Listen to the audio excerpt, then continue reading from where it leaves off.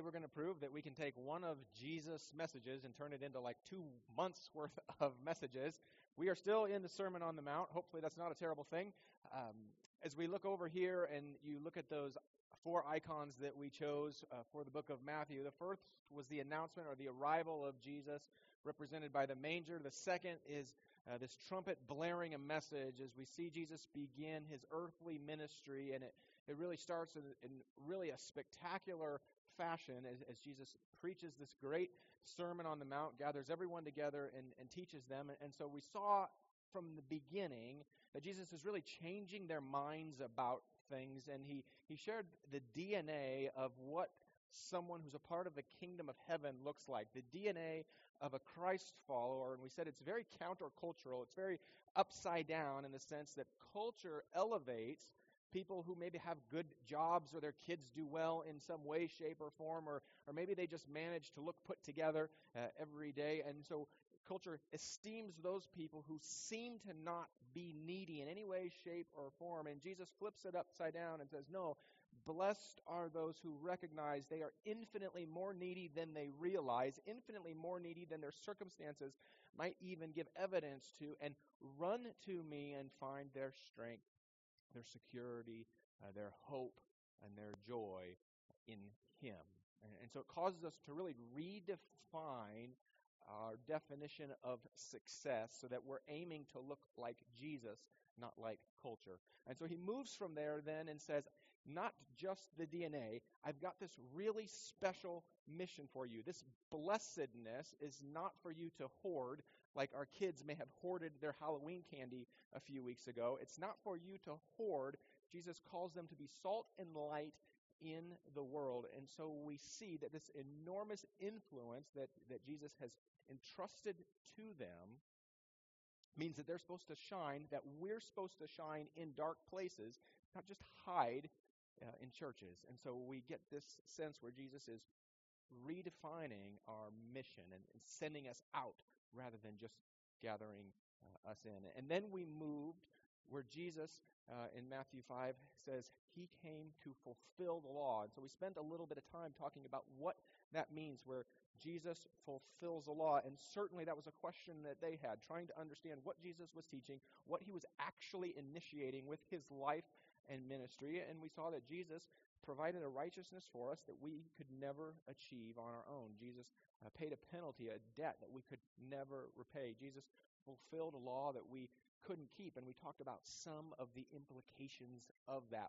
One of those being that because he fulfilled the law, we have the ability in him, we have the gift, the invitation to be transformed horizontally with our Father, transformed with him, to be known by him, not distant, to be loved by him, not condemned as a spiritual black sheep, but that also it transforms our horizontal relationships. And we saw that because each illustration that Jesus provided had a horizontal application, or a way that what was in their hearts would manifest itself in the way that they related to each other. And so we asked the question, is it possible that some of us are missing cracks in our spiritual foundation that may surface in fractures in some of our relationships? And so then we moved from there, and we talked a little bit about what it meant to be free in Jesus. He fulfilled the law, and so we're free. And in wrestling with that tension, I brought to our attention tennis player Andre Agassi, and just mentioned that he was someone who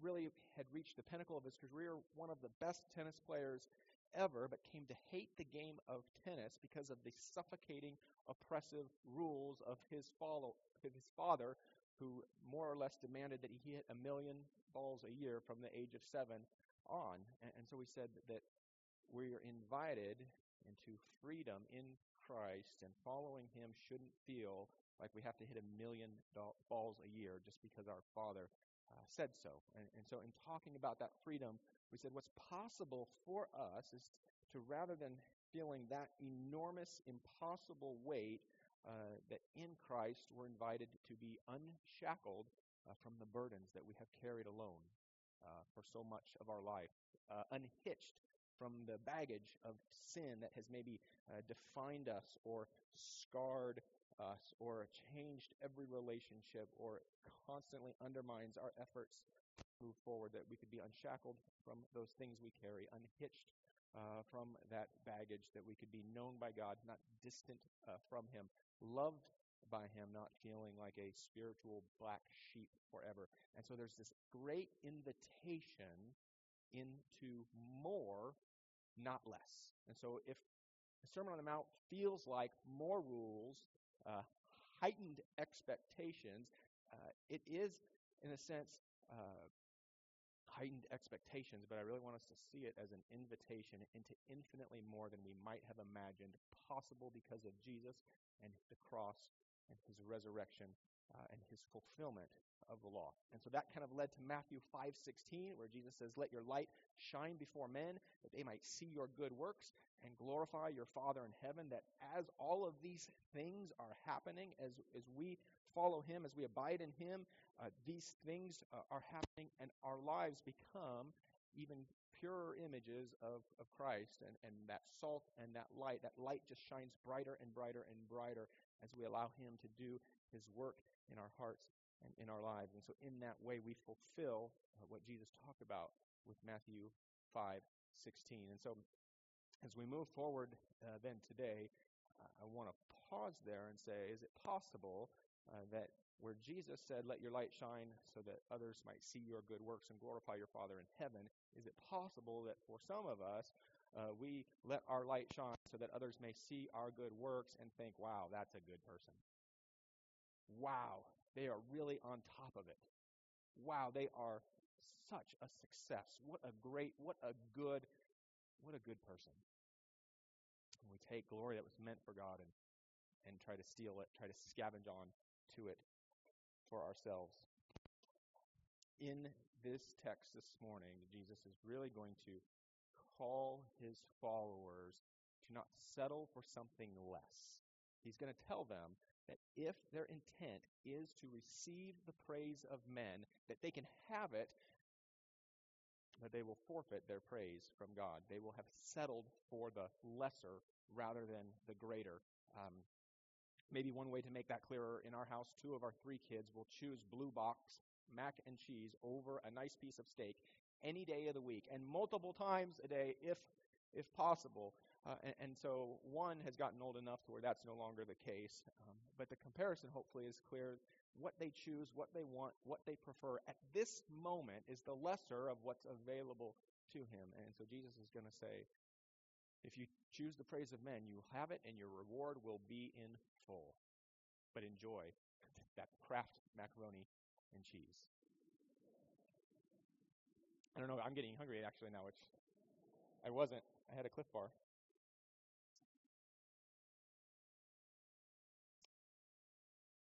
Not only does Jesus want to call us to have a greater sense of what He came to do and not settle for less, but there's also this real significant underlying theme in the Sermon on the Mount where Jesus is taking this huge spotlight and spotlighting not just their actions, not just their behaviors, but their hearts. And so that had to be challenging and provocative, and in many instances new, but He's continually calling them beyond sort of the law of halfway, or beyond just the external compliance, or beyond just doing the right things, but He's trying to marry right behaviors with right motives. And so He tells them to stop fixating on their behavior. And so I want to read Proverbs 4:23, and I want us just to be thinking this morning, and as we continue in Matthew, what does it mean to be attentive to our hearts, to be attentive to our internal life, the way that we relate to God and the way that we relate to others, that part of following Him that maybe goes unseen, because Solomon puts a pretty big weight on the things that happen in our hearts. And for most of us, we weight them very low. Things that aren't seen by others, things that don't get us into trouble right away are low on our priority scale. Proverbs 4:23 says, "Keep your heart with all vigilance." Other translations say, "Guard your heart, for from it flow the springs of life." For from it flow the springs of life. So Jesus is going to speak to their motives today. He spoke to their motives in Matthew 5, saying what happens in your heart actually matters. Like it's a really big deal, even if for a time no one can see it. Some of you know my vehicle kind of blew up on me recently, and when I took it into the shop, they said that the engine would have to come out in order to make all of the repairs. And so if you had looked at my vehicle, even while it was at the shop, you might have thought, that looks like a perfectly reliable vehicle that should get someone from point A to point B in a reasonably safe manner. But if you were the mechanic and you looked on the inside, you might say, don't get in it without it getting fixed. So the outside looked okay, but sometimes the outside can mask what's going on the inside. Sometimes the outside can make it hard to know that there's something really broken on the inside. And so I could get back in that vehicle and I could drive it for a time, and it might not break down today, but it's going to break down. It is fundamentally broken, and so that's why I took it to CarMax as quickly as I could. If you get nothing out of today, I think I would say pay attention to your heart. And paying attention to your heart is kind of like driving in a vehicle on the highway. The faster you go, the less you can see out the window. Right? Everything's blurry. And so we have to slow down to see details. We have to slow down to see what's going on out there. Being attentive to your heart is also kind of like proofreading your own paper or proofreading your own email. Many of you have been there. You've written something. You thought this looks great. And maybe you read it over 5, 6, 7, 8 times. And then someone looked over your shoulder and said, you spelled the wrong or some obvious mistake. And you're like, how could I not see that?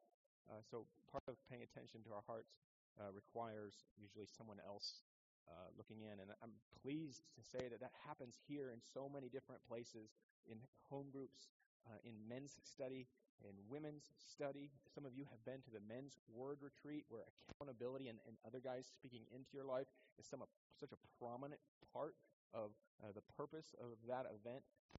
But most of us just have to slow down and have to invite others to look in. Jesus is going to say, pay attention to your motives. So the question then is, what are the motives that Jesus is looking for?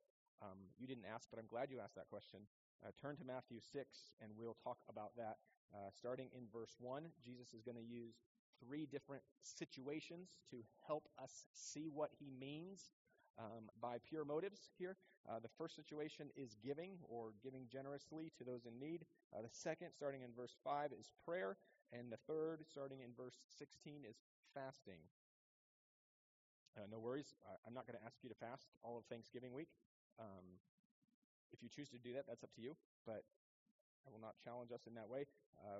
First point is gospel-centered generosity. Verse 1, chapter 6 says this: beware of practicing your righteousness before other people in order to be seen by them, for then you will have no reward from your Father who is in heaven. Thus, when you give to the needy, sound no trumpet before you, as the hypocrites do in the synagogue and in the streets, that they may be praised by others. Truly I say to you, they have received their reward.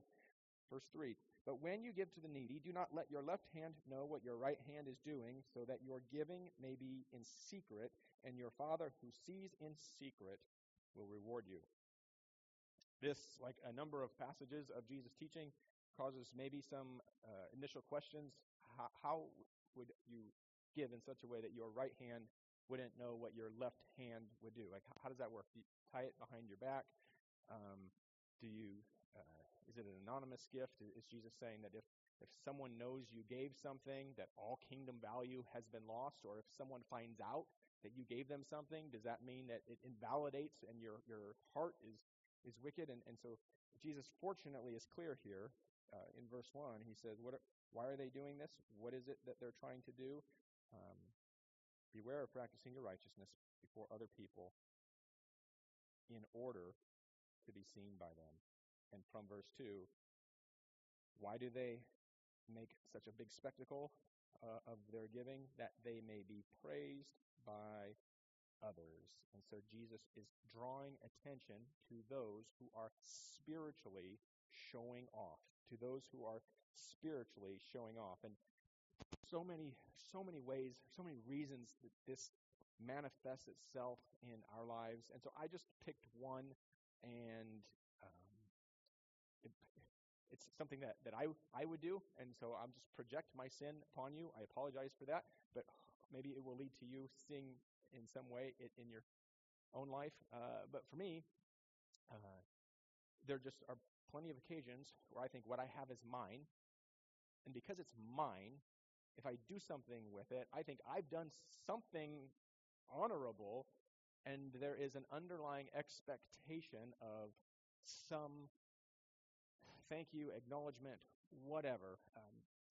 I remember I spent 3 years working in marketing, and we owned a bunch of restaurants, or the company that I worked for owned restaurants, and we would spend money supporting the communities that our restaurants were in, local high schools, little leagues, that sort of thing. And so periodically I would go to like an opening day ceremony for a little league or some sort of high school event, and we would be recognized as having been a supporter of the school or of the league or of the team or something of that nature. And they'd give me a certificate or give me some sort of recognition, or I'd get to sit in some sort of spot. And what's funny is I didn't deserve any of the praise. The money that was donated was the company's. The owner did something kind. I was just a steward of his resources. I was just a steward of a local store marketing budget. It wasn't my money. I didn't give him anything. I probably comped even my meal out there and my gas getting there. I did nothing but show up. And so if you're a steward, you know that you really don't have ownership in what was done. But many of us don't feel like stewards of what God has given to us. Many of us think that what we have is ours. And so when we give it, or when we see a need and we respond to it, we feel like we're giving or responding with something that is ours, not entrusted to us by Him. And we want credit. Owners want credit. Stewards know they don't deserve credit, that what they have isn't theirs. Owners want credit. I'll leave you to figure out how you might be trying to take credit for something in your giving, but here's some questions that might be useful in helping you realize if maybe there is just even a fraction of a spiritual show-off inside of you. Here's a few questions. 1, if you don't experience joy in giving until you've been recognized, you might be a spiritual show-off. If you can't help but tell someone what you've given, how much you've given, how often you've given, all the good that was accomplished by what you gave, you might be a spiritual show-off. If giving causes you to think more of yourself rather than more of our Father who entrusted generously all things to us for His purposes, causes you to think more of yourself than more of Him, more of your goodness than His goodness to you and to those who might have benefited from what you gave, you might be a spiritual show-off. If you find yourself comparing what you do or what you've given to someone else, and when you do, you always come out on top. When you compare, your gift was always more meaningful. Your gift, even if it costs less, was more valuable. You might be a spiritual show-off. And so kingdom-centered giving celebrates what God has given to me and celebrates His worthiness as the one who provides for my need and the recipient of the person who I may give to. The act of giving itself humbles us such that we give to others and become even more dependent upon the Lord for our daily needs. The idea of giving humbles us. It should not puff us up. Jesus says, beware, don't be like the hypocrites who want to be praised. They will get their reward in full. Jesus says, congratulations, you've got Blue Box mac and cheese.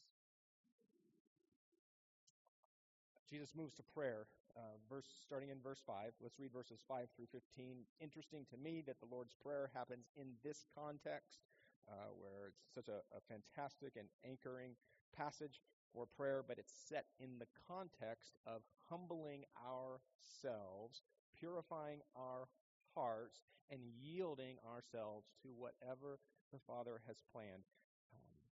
Starting in verse 5, gospel-centered prayer.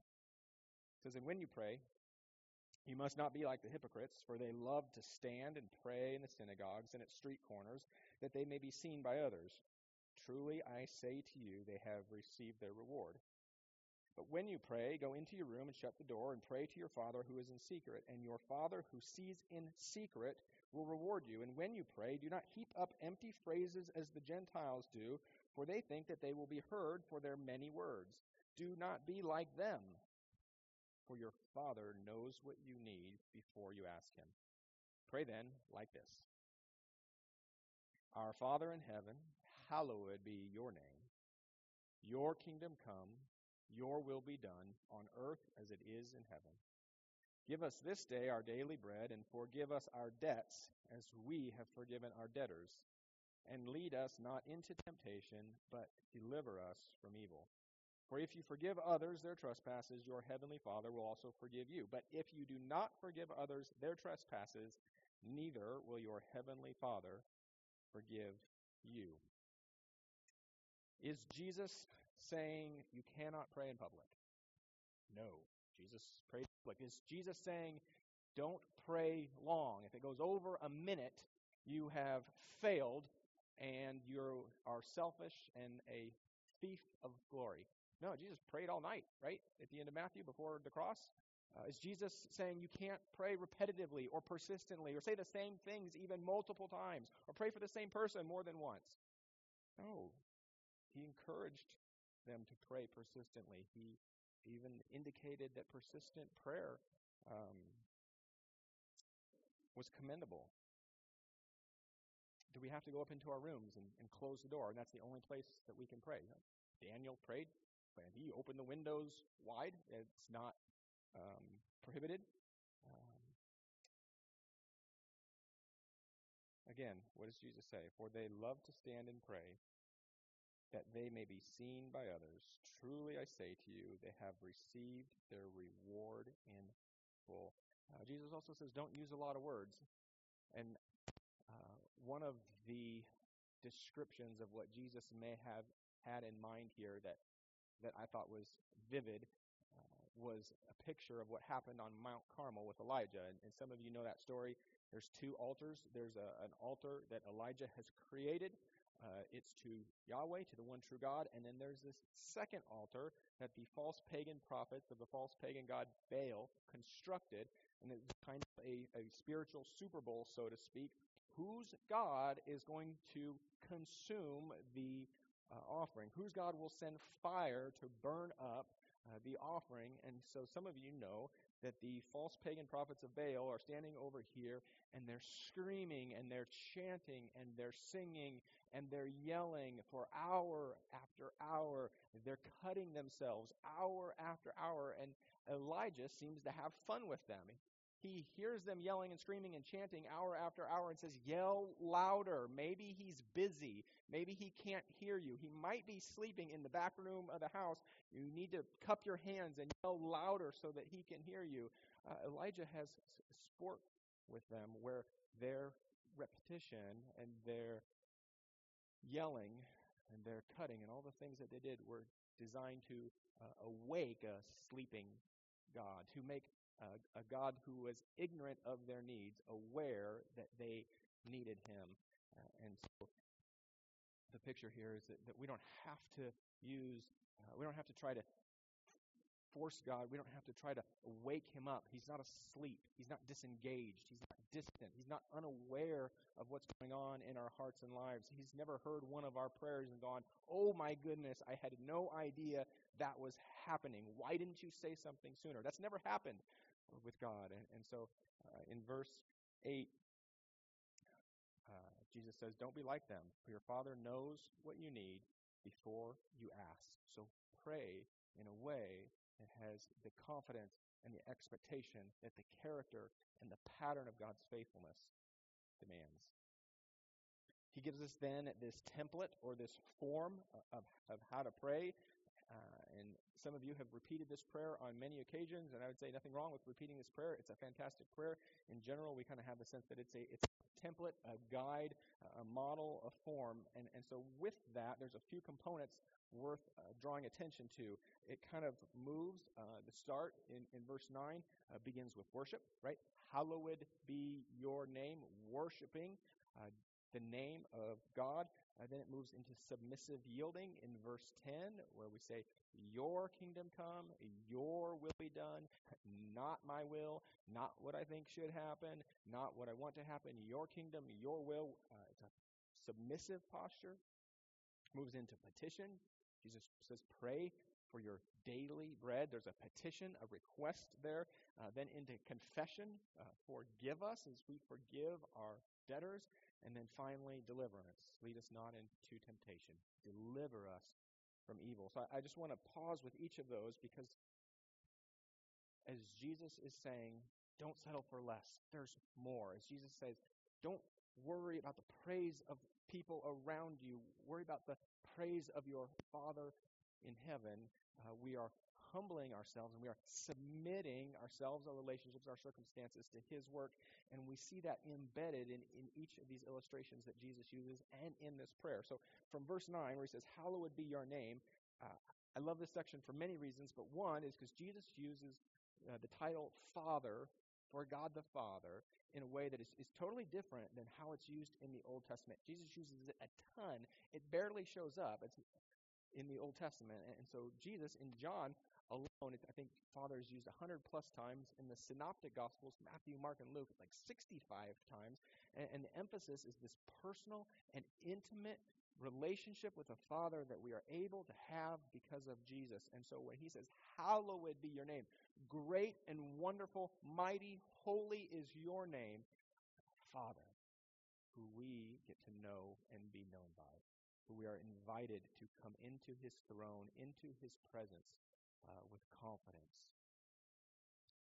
Father, like a child to a father who just wants to be held. I've never known a parent who didn't love to hear how their kid's day went.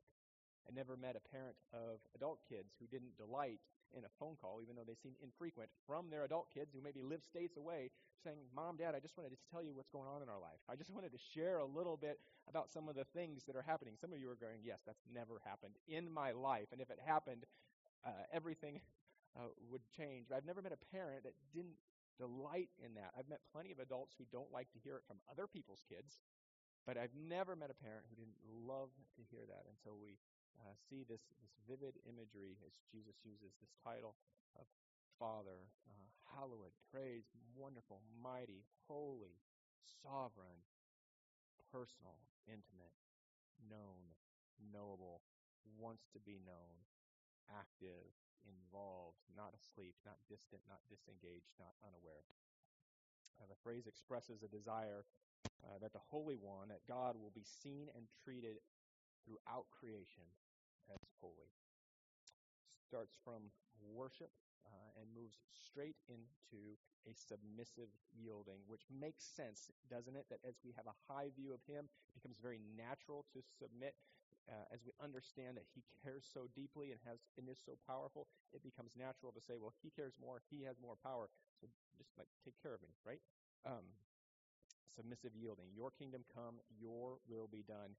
The emphasis here is not on our part in bringing about the kingdom of heaven, but on God's part, that when he returns, when he establishes his kingdom here, his kingdom come, and his will be perfectly done. And so it's really a petition that his will would happen in our midst. And you know, we pray often for God's will. This house, this job, that job. Go on a vacation, don't go on vacation. Should we do this? Should we not do this? Interestingly enough, when Jesus uses these same words in Luke 22:42, it's just before the cross. He says, Father, if you are willing, remove this cup from me. Nevertheless, not my will, but yours be done. And the idea is that Jesus' readiness to receive the will of God trumps his perception of how difficult God's will might be for him. And isn't that a high place of worship when we come to the spa where no matter what is in front of us, we're still able to cling to the God who is with us and in us. And again, it's humbling, right? It's to say, I don't know what's best. I want your kingdom come, your will be done. I have plans, but my plans are flawed. Your kingdom come, your will be done. Third is the petition. Some of us treat the Lord as he's the president, he's the CEO, and you don't bother the boss unless it's a really important thing. And we don't think that he cares about the nitty-gritties, the details of our lives. And so I love here that Jesus, in his petition, asks for something or instructs them to ask for something as trivial as the bread that they will eat, what they need daily for sustenance, and this idea that we have a Father who is intimately concerned, intimately involved, intimately aware of what we need day by day. And if he's that aware of the little things, if he actually cares and is concerned about the little things, how much does he care about the big things, the things that are heavy on our hearts? He cares that much about the little things. And there's a humbling there when we ask him for our daily bread. And one of the things that I might encourage you to try this week, put it on your day planner somewhere to ask the Lord for guidance in everything that's going to happen that day, everything that you're aware of that is scheduled for that day. Ask the Lord into it. Invite him into it. Ask the Lord to meet those needs as a habit to make us aware that he meets our needs, we don't meet our needs. If my kids want to get something from the grocery store, they say, go to the bank and get more money. The bank is the money store, and they give you money. Go get more of it. And sometimes we need to be reminded that our resources don't give us the ability to pay the mortgage or buy groceries. What we might have in the bank doesn't give us the ability for our daily bread, that our job doesn't give us the ability for daily bread. Our Father is the provider of all things. It's humbling. After petition, he moves into confession. He says, forgive us our debts as we forgive our debtors. I think often when we read a passage like this, we think, oh no, does this mean if I don't forgive perfectly, I'm toast and I will never make it into heaven because I have not forgiven this person? I know I haven't. I'm not sure how, if I will ever be. Does that mean that God refuses to forgive my sins? And so I think that there's certainly something that we have to engage with great seriousness when we're unwilling to forgive. But what we see, I think, is not God saying, if you're imperfect in this way, you will be smitted, whatever the word is. Neither of those are right. But rather that a person who has been forgiven of an enormous debt will increasingly become a person who is desirous and capable of forgiving others the much smaller offenses. Finally, deliverance. You think about deliverance, Jesus says, lead us not into temptation, and maybe some of our minds go, does that mean Jesus is tempting me? I knew it. I would say no. James 1:13 is where we often go to say that it's not him. James 1:13 says, let no one say when he is tempted, I am being tempted by God, for God cannot be tempted with evil, and he himself tempts no one. And elsewhere we read that temptation is a function of the sin in our heart, and it's pulling at us, tugging at us for the purpose of trying to destroy. And certainly that's not God's intent for us. And so when Jesus says, deliver us, I think the way that we read that is Jesus saying, deliver us from all of the things that might be a temptation today. Keep me away from the things that will undo your spiritual work. Keep me away from the things that are reaching out, grabbing, scrapping, clawing, trying to get at me, that will lead me to fall. Again, there's a humbling here as we're reminded that we can't get through our day without him delivering us from temptation. All throughout the Lord's Prayer, there's this profound humbling, recognizing our daily moment-by-moment dependence on our Father. How do you know if your motives in prayer are good? Part of that is just between you and the Lord, right? Part of all of this through the Sermon on the Mount is what is in your heart. Now, what's in your heart will come out, right? My car is broken, and if I keep driving it, it will break down on the side of the road. It might not today, but it will break down. on the side of the road. So what's in our hearts will come out. But here's maybe just a few questions that might be useful as you think about prayer. How do we know if our motives in prayer are good? One, when you're done praying, do you feel better about who God is? Do you feel better about his power? Do you feel better about his character, or do you feel better about yourself because you've done your part?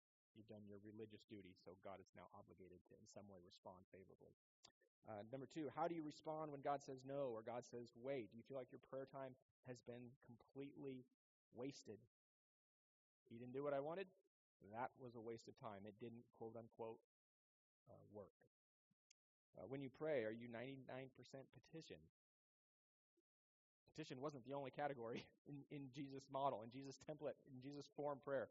There's a lot of other things. It's getting close to Christmas time. Some of you at home are starting to hear gimme, gimme, gimme, right? Is your prayer life with the Lord, give me, give me, give me? Are your public prayers totally different than prayers in private? Are prayers that other people hear totally different than prayers you pray that people don't hear? Last section for this morning, verses 16 through 18, Jesus talks about kingdom-centered fasting, and it's just going to continue some of these themes that we've seen, focusing on your motives, not just the behavior, focusing on whose praise you want. Matthew 6:16 through 18. And when you fast, notice that he says when. Do not look gloomy like the hypocrites, for they disfigure their faces, and their fasting may be seen by others. Truly, I say to you, they have received their reward. They have settled for less when more is available. He says, truly, they have received their reward. But when you fast, anoint your head and wash your face. Make sure no one can tell, is what Jesus is saying, that your fasting may not be seen by others, but by your Father who is in secret, and your Father who is in secret, who sees in secret, will reward you. You know, what came to my mind about the way that they would dirty their faces and make it evident that they were doing something is any of you who have ever gone like on a juice cleanse or some sort of extreme diet of some sort, and maybe you're out to lunch with coworkers and you go down the menu, I can't have that, why can't you have that? Well, I'm on this great diet, I'm so healthy, I'm really going to great lengths to be healthy, my body's a temple, and what is everyone else here? Your body's not a temple, you don't care about yourself, you're a slob, you're probably going to die early because of that, and I'm better than you. And so, well, Planet Fitness is opening up right in a month. And so maybe half of us will wear workout stuff to church on Sunday. Well, I just came from the gym, and, I didn't have time to change. Yeah, why is there no sleeves on your shirt? Well, I'm just saying. And so we'll do things to draw attention when we want credit. And so that's what was happening in Jesus' time. And they were going to extra lengths to be noticed for what they did. And Jesus says they have their reward in full. And what's the big deal? Just complete and utter betrayal. When we do religious things, when we do good things, when we do things that God has asked us to do, thinking entirely about ourselves and the praise that we want. It's just a complete and utter betrayal, a manipulation. Some of you have had the situation happen where you haven't talked to a friend or a family member for 6 months, 9 months, a year, 2 years, and they call out of the blue and they ask for money. How do you feel? Right? Betrayed. Wherever the relationship was at, doesn't sound like it was in a great place, but it got worse, right? You feel used. We don't like that. We can smell that from a mile away. And that's what we do when we do what Jesus has asked so that people will look at us. Some final points as we wrap up this morning. A couple of scriptures maybe to write down and read as you're thinking and praying this week.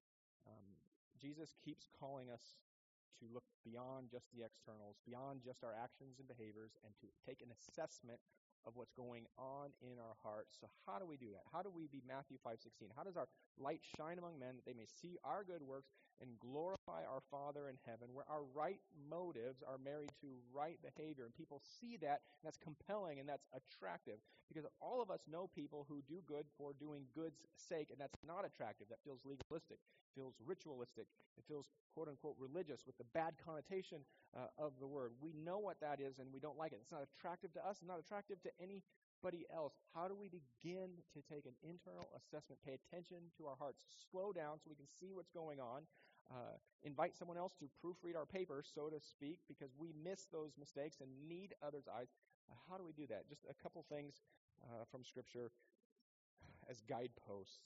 From Jeremiah 17, don't overestimate yourself. Jeremiah 17 talks about our hearts being deceitfully wicked. And so if we can just call them what they are, before Christ, completely obstinate enemies of God, even as followers of Christ, still a residue of sin. And so if we cannot overestimate ourselves, not have this opinion of ourselves, well, I shouldn't have any problems, I'm a Christian, I shouldn't have any difficulties, I'm a Christian.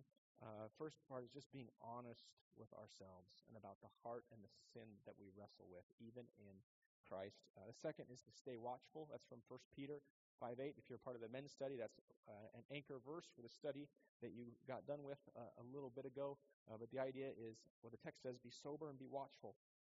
Your enemy, the devil, prowls like a roaring lion, seeking whom he may devour. So we don't want to overestimate ourselves. We want to be honest with the battle that we're in, but we also want to recognize that it's a spiritual battle. It's not just a battle of our willpower. It's not just a battle of our minds. It's not just a battle that we work out for, get ready for, and go at. It is a spiritual battle with an enemy that has enormous power in this world. And because he has enormous power, we need spiritual tools. From Ephesians 6, Paul writes, for our struggle is not against flesh and blood, but against rulers and authorities and the powers of this dark world, and against spiritual forces in the heavenly realms. And it moves into therefore, what? Therefore put on the full armor of God. Why? Because you're weak and insufficient on your own. Put on the full armor of God. Why? Because you can't stand without it. And so as we continue through the book of Matthew, and as Jesus continually calls us to take an assessment of our heart, and it hopefully broadens our imagination, broadens our understanding of what he's called us to, not with an oppressive layer of extra burden, not an oppressive layer of even more rules, but rather an invitation to walk in the freedom that has been purchased for us with that great title, Father, that we are sons, that we are daughters, that is something he has bought for us and given to us that we might walk in that freedom. And that is what does Matthew 5:16. That is what is illuminating to the world. That's what causes others to see our good deeds and glorify our Father in heaven. Otherwise, we're spiritual show-offs. That's no fun. Isaiah talks about God not sharing his glory. We don't win that battle. Many of you have mentioned that you're praying for people that you might see at Thanksgiving, at Christmas. We sang about the glory of God. Don't we want to see people to see the glory of God, not some really tarnished version of our efforts to be good enough to try to good them into the kingdom of God? Something Jesus has bought for us. We walk in it. Let's pray. Thank you, Father, for your kindness to us. Thank you that you sent Jesus to do for us what we could not do for ourselves, and then invited us into relationship with you. Not just more rules that remind us of what we can't do, but into relationship with you. Lord, for those of us here who have just been blind to our own hearts, absolutely blind, Lord, this week in some way organize our relationships, organize our circumstances, organize the people that we see, the people that we don't see, the things that happen, the things that don't happen, such that we might discover what's in our hearts, Lord, that you have known all along. Not so that we can be buried by guilt, but Lord, so that you can daily lift us up, daily wash over us with new grace, daily invite us into this relationship where we are known and loved by you, that we are not spiritual black sheep. Lord, may our light shine before our brothers and sisters, that they might see our good works and glorify you in heaven. In Jesus' name we pray. Amen.